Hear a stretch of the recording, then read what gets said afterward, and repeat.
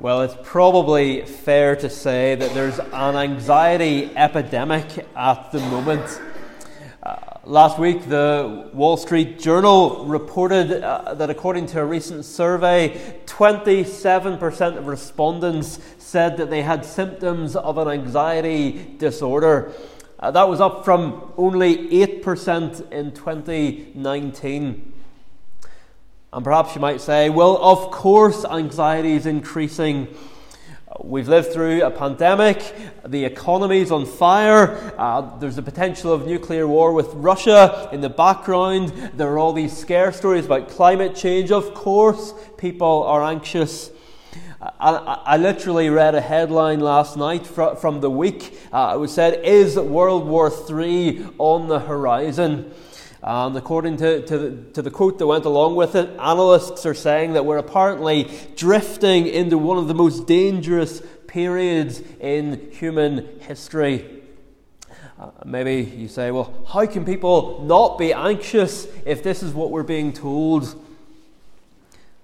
And all these things have no doubt added to people's anxiety levels. But there's more to it than that. Well, these things have no doubt led to an increase in anxiety. People were actually talking about an anxiety epidemic long before COVID. A book entitled The Anxiety Epidemic was published in 2018. That's 2 years before COVID. But that wasn't even the first book with that name. An earlier book called The Anxiety Epidemic was published in 1986. A 2008 article in the Independent newspaper was entitled The Anxiety Epidemic: Why Are Children So Unhappy? In America, a 2012 headline in The Atlantic magazine talked about a national anxiety epidemic. And in 2016, here in the UK, The Observer proclaimed, "Only fundamental social change can defeat the anxiety epidemic." So yes, when there's a big health scare and people are forbidden to leave their homes, when food prices rise, when fuel prices go through the roof, when green weather maps turn red and we're told that the world is literally burning, of course people are going to be anxious. But when we talk about anxiety, we're not talking about a new phenomenon. We're talking about something which goes back to almost the beginning of human existence. For example, we could go back 3,000 years to an ancient Hebrew song which warns against eating the bread of anxious toil. That song is in the Bible, and we know it today as Psalm 127. We could go back to an ancient proverb from around the same time, one that we read earlier.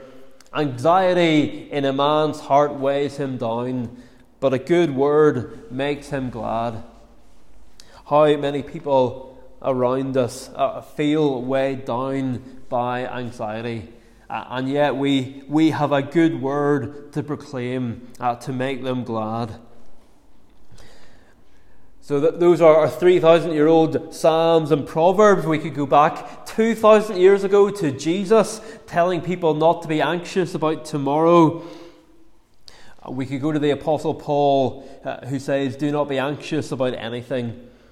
And yet at the same time, he also talks about feeling the daily pressure of his anxiety for all the churches. People think that the Bible is out of date, but human nature doesn't change. Human beings worry about the same things that we've always worried about. And so the Bible is always relevant. Anxiety then is nothing new. In fact, I'm sure we all know what it's like to feel anxious before a big event like an exam or a job interview and so on. And that's just a normal part of life. But there is also a crippling kind of anxiety which can lead to us lying awake at night, which in certain cases can almost stop us functioning. Perhaps you've been there. And it's this second kind of anxiety which has reached epidemic proportions in recent decades. And tonight we're going to think about some of the causes of anxiety and also ask whether there's a cure. And I trust tonight will be helpful both for those who don't yet believe in Jesus as well as for those who do. Obviously, as this event is being hosted by a church, we believe that anxiety is ultimately a spiritual issue and not just a psychological one. But neither am I going to say, well, become a Christian and you'll never be anxious again. Because Christians struggle with anxiety too. That's clear from both the Bible and experience. And yet, at the same time, we have a testimony on the back of the leaflet we've given out this week. It's the story of someone who went from having to sleep with the light on every night to be able to turn it off when they became a Christian. Something obviously changed for them. And maybe you're wondering if the same thing can happen for you. There's a great statement in the Bible from King David. He was a man who spent a chunk of his life surrounded by enemies. He was a man who knew what it was like to be an outsider. He was a man who knew what it was like to be betrayed. He was a man who knew what it was like to have his own family turn against him. And yet this same David says in one place, "In peace I will lie down and sleep, for you alone, O Lord, make me dwell in safety." Perhaps you think that's just so far from your own experience. The idea of just lying down and sleeping in peace, despite whatever was going on around you, seems like a pipe dream. But it doesn't have to be. It doesn't have to be. Another part of the Bible says of God, He gives to His beloved sleep. That comes from Psalm 127. I've already quoted part of it tonight. "It is vain that you rise up early and go late to rest, eating the bread of anxious toil, for He gives to His beloved sleep."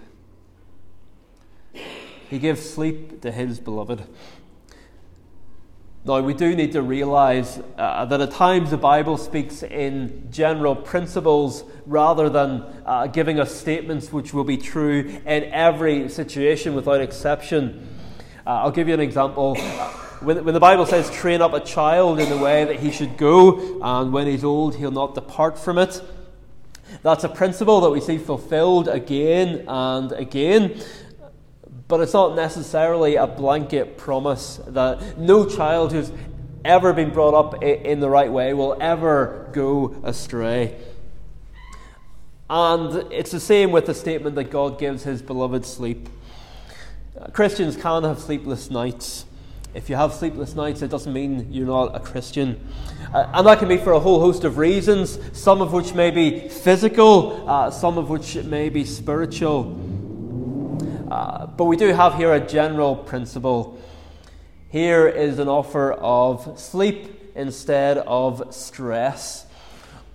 Or maybe better, sleep in the midst of stressful circumstances. Sleep in the midst of stressful circumstances. Because we can trust God that He knows what He's doing. Jesus Himself said, "Come to me, all who labour and are heavy laden, and I will give you rest." And Jesus is the one we want to focus on tonight. Jesus promises to give rest. Jesus came into an anxious world. He came into a world longing for rest. And Jesus' coming had been promised from almost the very beginning. Men and women were looking for the promised rest bringer. When Noah was born, do you know why his parents called him Noah? Well, Noah sounds like the Hebrew word for rest. And they said, "This one shall bring us rest." They thought Noah was the one that God had promised. They thought he was the Messiah, but he wasn't, and he didn't bring rest. And that rest that Noah wasn't able to bring is found in Jesus. So how does Jesus give us rest? Well, to answer that, let's start by thinking of one of the things that causes anxiety, and that is the feeling that everything is out of control, and particularly the feeling that we aren't in control. In 2020, a German professor of sociology published a book entitled The Uncontrollability of the World.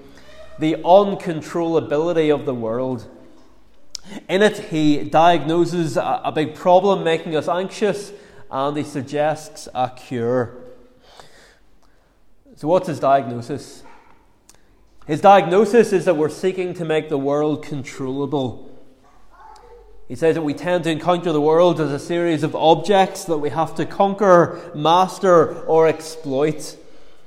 And when we come across situations that we can't control, it leads to frustration, anger, and despair.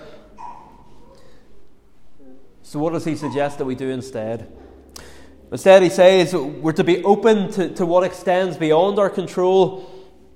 In other words, we're to accept and even embrace the fact that we're not in control.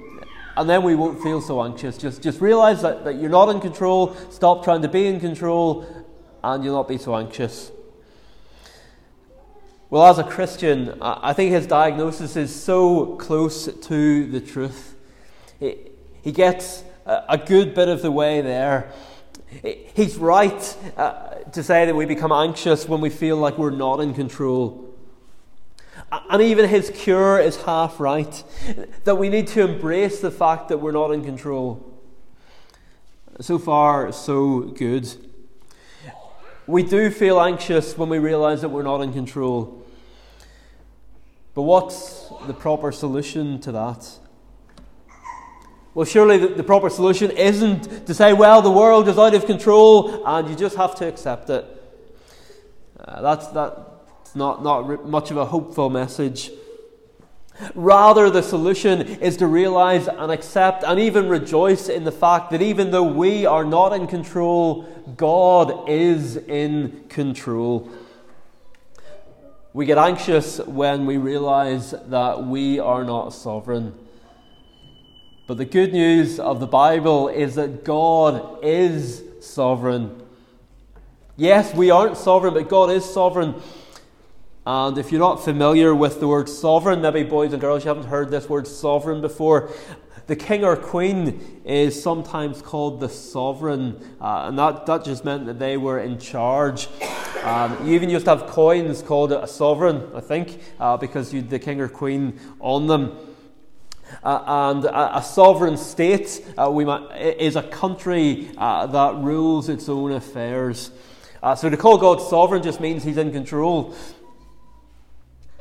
So is that good news? Because having someone in charge isn't necessarily a good thing. It depends on the character of the person. But the good news of the Bible is that the God of the Bible is not only sovereign, but he is good and kind and loving, and that he doesn't make mistakes. And he's brought you here tonight. And so here's a Christian take on the uncontrollability of the world. It comes from pastor and counsellor Paul Tripp. He says, facing your own lack of sovereignty, your own lack of control, produces either anxiety or relief. In other words, realizing that we aren't in control of our lives, realizing that we can't control the people around us, realizing that the sense of control we thought we had was just an illusion when people start doing things we don't want them to do. That can and will bring anxiety. Unless we also come to realize that someone infinitely wiser and kinder than us is actually in control instead. As one old writer put it, the more you trust God, the less you will torment yourselves. The more you trust God, the less you will torment yourselves. There is a relationship between trusting God and tormenting ourselves. As one goes up, the other goes down. Or to quote from the Bible itself, you will keep him in perfect peace, whose mind is fixed on you, because he trusts in you.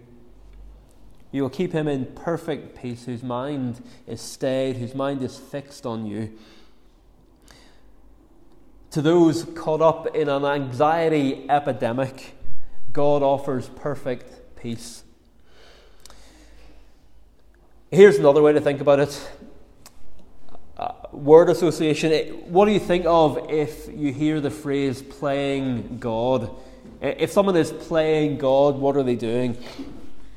Well, we tend to think of someone like Lucy Letby, who killed all those babies. She was playing God. She was putting herself in the place of God. But in a sense, we're actually putting ourselves in the place of God if we get anxious because our plan for the world isn't working out. Here's how one pastor put it, speaking of his own experience, because ministers struggle with this too. He says, I get anxious because I have an idea of how my life has to go, how the church has to go, how things have to go in history. And I'm afraid that God, who is in charge of history, isn't going to get it right. He's not going to do it the way it needs to be done. I know better.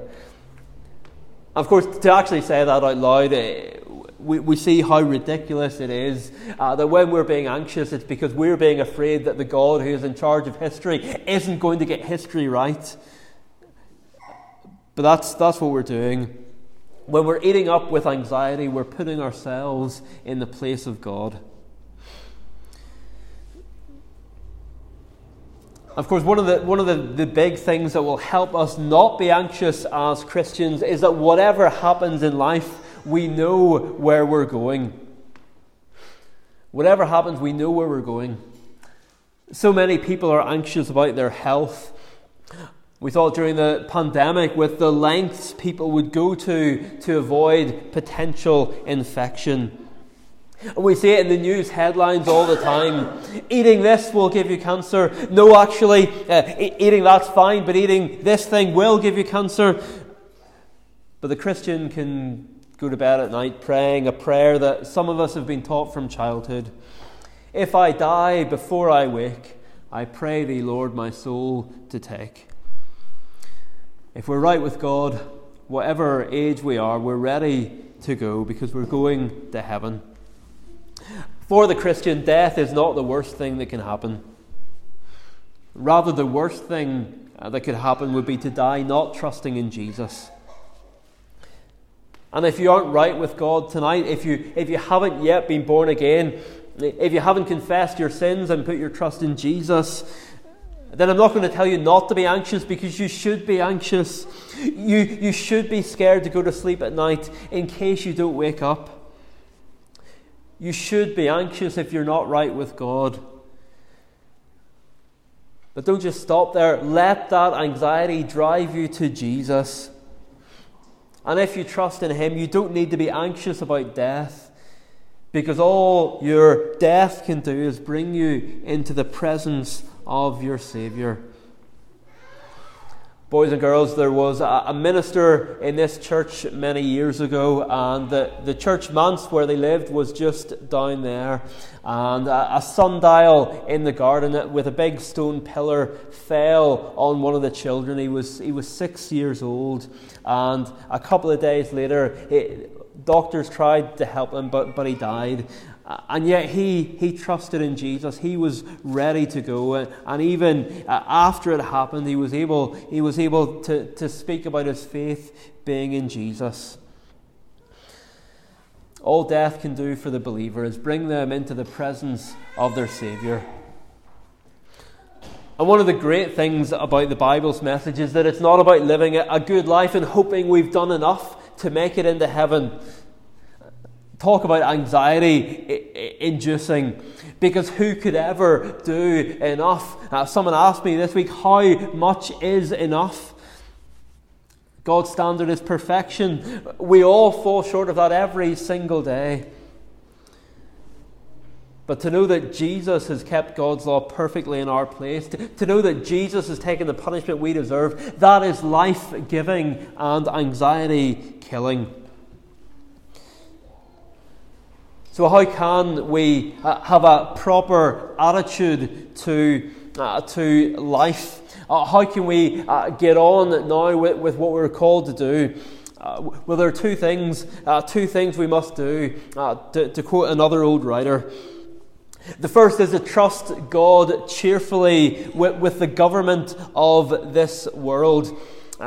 In other words, to trust cheerfully that God is sovereign and we are not. And then the second thing is to live in the joyful hope and expectation of a better world. And that is only possible through faith in Jesus Christ. So to function properly in this world, we need to trust that God is in charge, in control, and we need to have the hope of a better world. Because if this is all we have, if this is all we can ever hope for, well, yes, we'll be anxious because this world will let us down again and again. But there is another way that starting to follow Jesus will help with anxiety. Because to become a Christian also brings you into relationship with God's people. The New Testament knows nothing of people who say they're Christians but cut themselves off from other Christians. The New Testament says nothing of people who call themselves Christians but have no interest in fellowship with other Christians. And in fact, one of the biggest factors leading to the anxiety epidemic is that we are increasingly becoming isolated from each other as a society. I quoted earlier an Observer headline from 2016, which proclaimed that only fundamental social change can defeat the anxiety epidemic. And the article said there is a great and growing unease in parts of the psychology and psychiatry professions that too many practitioners have become trigger happy. In other words, that they've been too quick to prescribe mood-altering drugs to patients only going through life events which are naturally anxiety-inducing.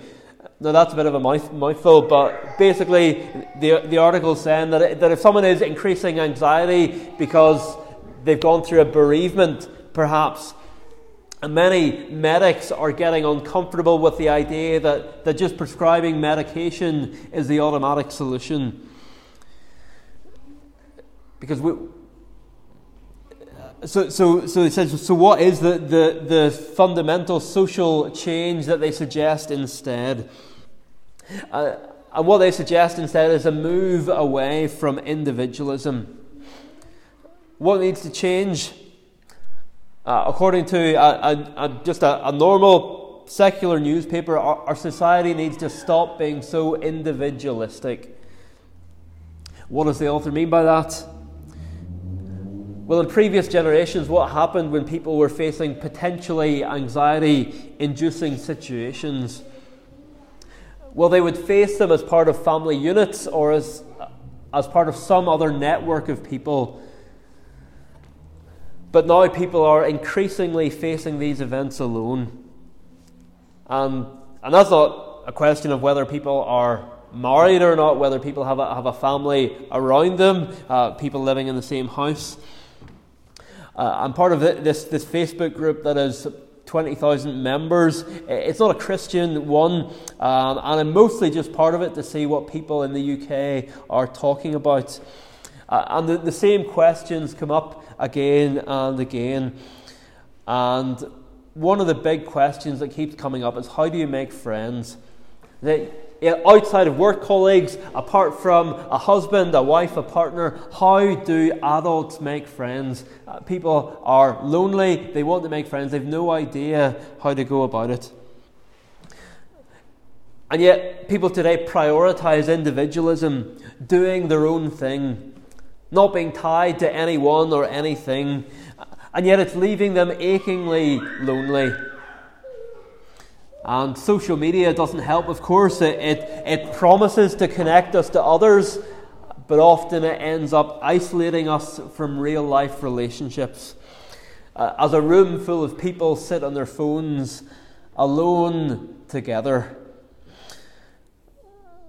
The author of that Observer article says, we're social beings, and the building blocks of happiness lie in looking out for each other, acting together, being in teams, and pursuing common goals for the common good.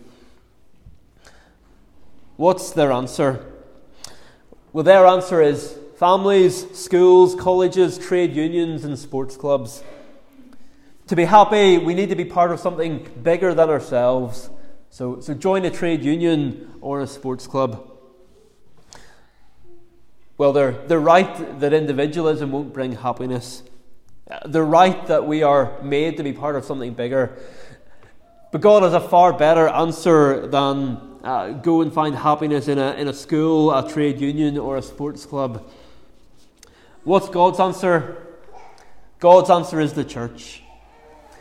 Not the church as in a building, but the church is in a body of believers. Among fellow Christians, we can be open about our struggles. We don't have to walk in eggshells. We look out for one another, and we have people looking out for us. The Apostle Paul once wrote to a church about sending them a fellow minister called Epaphroditus. And one of the reasons that he was doing it was so that he would be less anxious, so that he would know that they were okay. Paul was in prison. He couldn't go and see this church himself, but one of his fellow believers could. And in doing so, he helped remove Paul's anxiety. The New Testament has a whole host of one another commands. Love one another, encourage one another, and so on. It's a beautiful picture of life in the family of God. If you're not fully part of a church, this is an invitation to come and be part of a church family and experience what these one another's are. So yes, anxiety is fundamentally a spiritual issue, but the answer isn't an individualized relationship with God. The answer is coming to trust in Jesus and then playing your part in the new humanity that Jesus is creating. And as we begin to draw things to a close tonight, I want to highlight one resource that may be helpful. It's this booklet called Hope in an Anxious World by Helen Thorne. If anyone's interested, I have a couple of copies to give away. I can also get more. And in that booklet, she highlights 6 lies that anxiety tells. 6 lies that anxiety tells. And the first lie is, I'm all alone. Lie 2 is, everything is out of control. And you see how what we've looked at tonight answers these 2 big lies? Everything is out of control. No, it isn't. Despite what it might seem like at times, Jesus Christ is on the throne of the universe. I'm all alone. You're not. To be part of a fellowship of God's people means that we don't have to go through anything alone. We'll actually deal with some of the other lies in later talks in this series. Lie 5, this is all my fault, which ties in with what we'll look at tomorrow night as we think of the subject of shame. Lie 3 is, I've no way of knowing where to turn. Lie 4, I can't carry on. Lie 6, there's no hope for me. And we'll cover those on Sunday as we come to think of hope. Where can I find it? And change, is it possible? But just to close this evening, I want to speak specifically to any here who are already believers in Jesus Christ, but who are struggling or do often struggle with anxiety. Because as I said earlier, Christians struggle with anxiety too. The author of Psalm 94 could say, when the cares of my heart are many. In other words, when he was burdened down with anxiety, potentially anxiety-inducing things. And if that's you tonight, here's what I would say to you. First of all, don't believe anxiety's lies. You're not alone. Everything isn't out of control. There is hope for you. And that hope is found in a God who is both good and in control. A God who was good but not in control wouldn't be much help, while a God who was in control but not good would be terrifying. But you have a God who is both good and in control. As Psalm 94 says, or goes on to say, when the cares of my heart are many, your consolations cheer my soul. Or as another version puts it, when anxiety was great within me, your consolations brought joy to my soul. And just to finish with one of the most precious verses in the Bible about anxiety, which is addressed to those who believe in Jesus, whether they've believed in him for a long time or whether they've only just started believing. It's 1 Peter 5:7. Casting all your anxieties on him because he cares for you. Casting all your anxieties on him because he cares for you. And how has he shown that he cares for you, believer? By going to the cross for you. And if you've trusted in him to take all your sins, you can trust him to take all your anxieties as well. One of the lies is that you are alone, that no one cares. But even by your being here tonight, God has brought you into contact with people who do care, who do genuinely care. And above all, the Lord Jesus cares for you. Our care for one another, it doesn't always live up to what it should. It doesn't always match up with the picture painted in the Bible. But the Lord Jesus, his care for you is perfect. He has promised never to leave you or forsake you. So often we're like the disciples in the storm in the boat when Jesus is asleep, waking him in terror, saying, Lord, don't you care that we're perishing? But he does care. He is good. He is in control. And you can trust him. You can trust him. Amen. Well, let's close by singing the song on the back of your order of service. It's Psalm 127. Psalm 127, I've quoted it already tonight. It speaks in verse 2 about the bread that's gained by anxious toil. And the great contrast to that, which is God giving sleep to his beloved, just as he gave it to the Lord Jesus in the midst of the storm. And maybe we sing about God giving his beloved sleep, and we think, well, that doesn't always apply to me, but then we always tend to apply the Psalms first to ourselves when we should think first of all how they apply to the Lord Jesus. We think of Jesus in the midst of the storm on the boat, and God gave his beloved sleep. And in the last two verses of the Psalm we sing about children and the blessing we are. Maybe it'll feel like, well, this is something entirely different, and perhaps you feel this is totally irrelevant to your life situation. But actually, one of the things that increases our anxiety is when we try to deal with situations by ourselves. And God has given all of us a family, the church family, which we can be part of and come to realize that no one has to be alone. So Psalm 127, the 4 verses on the sheet, will stand to sing praise.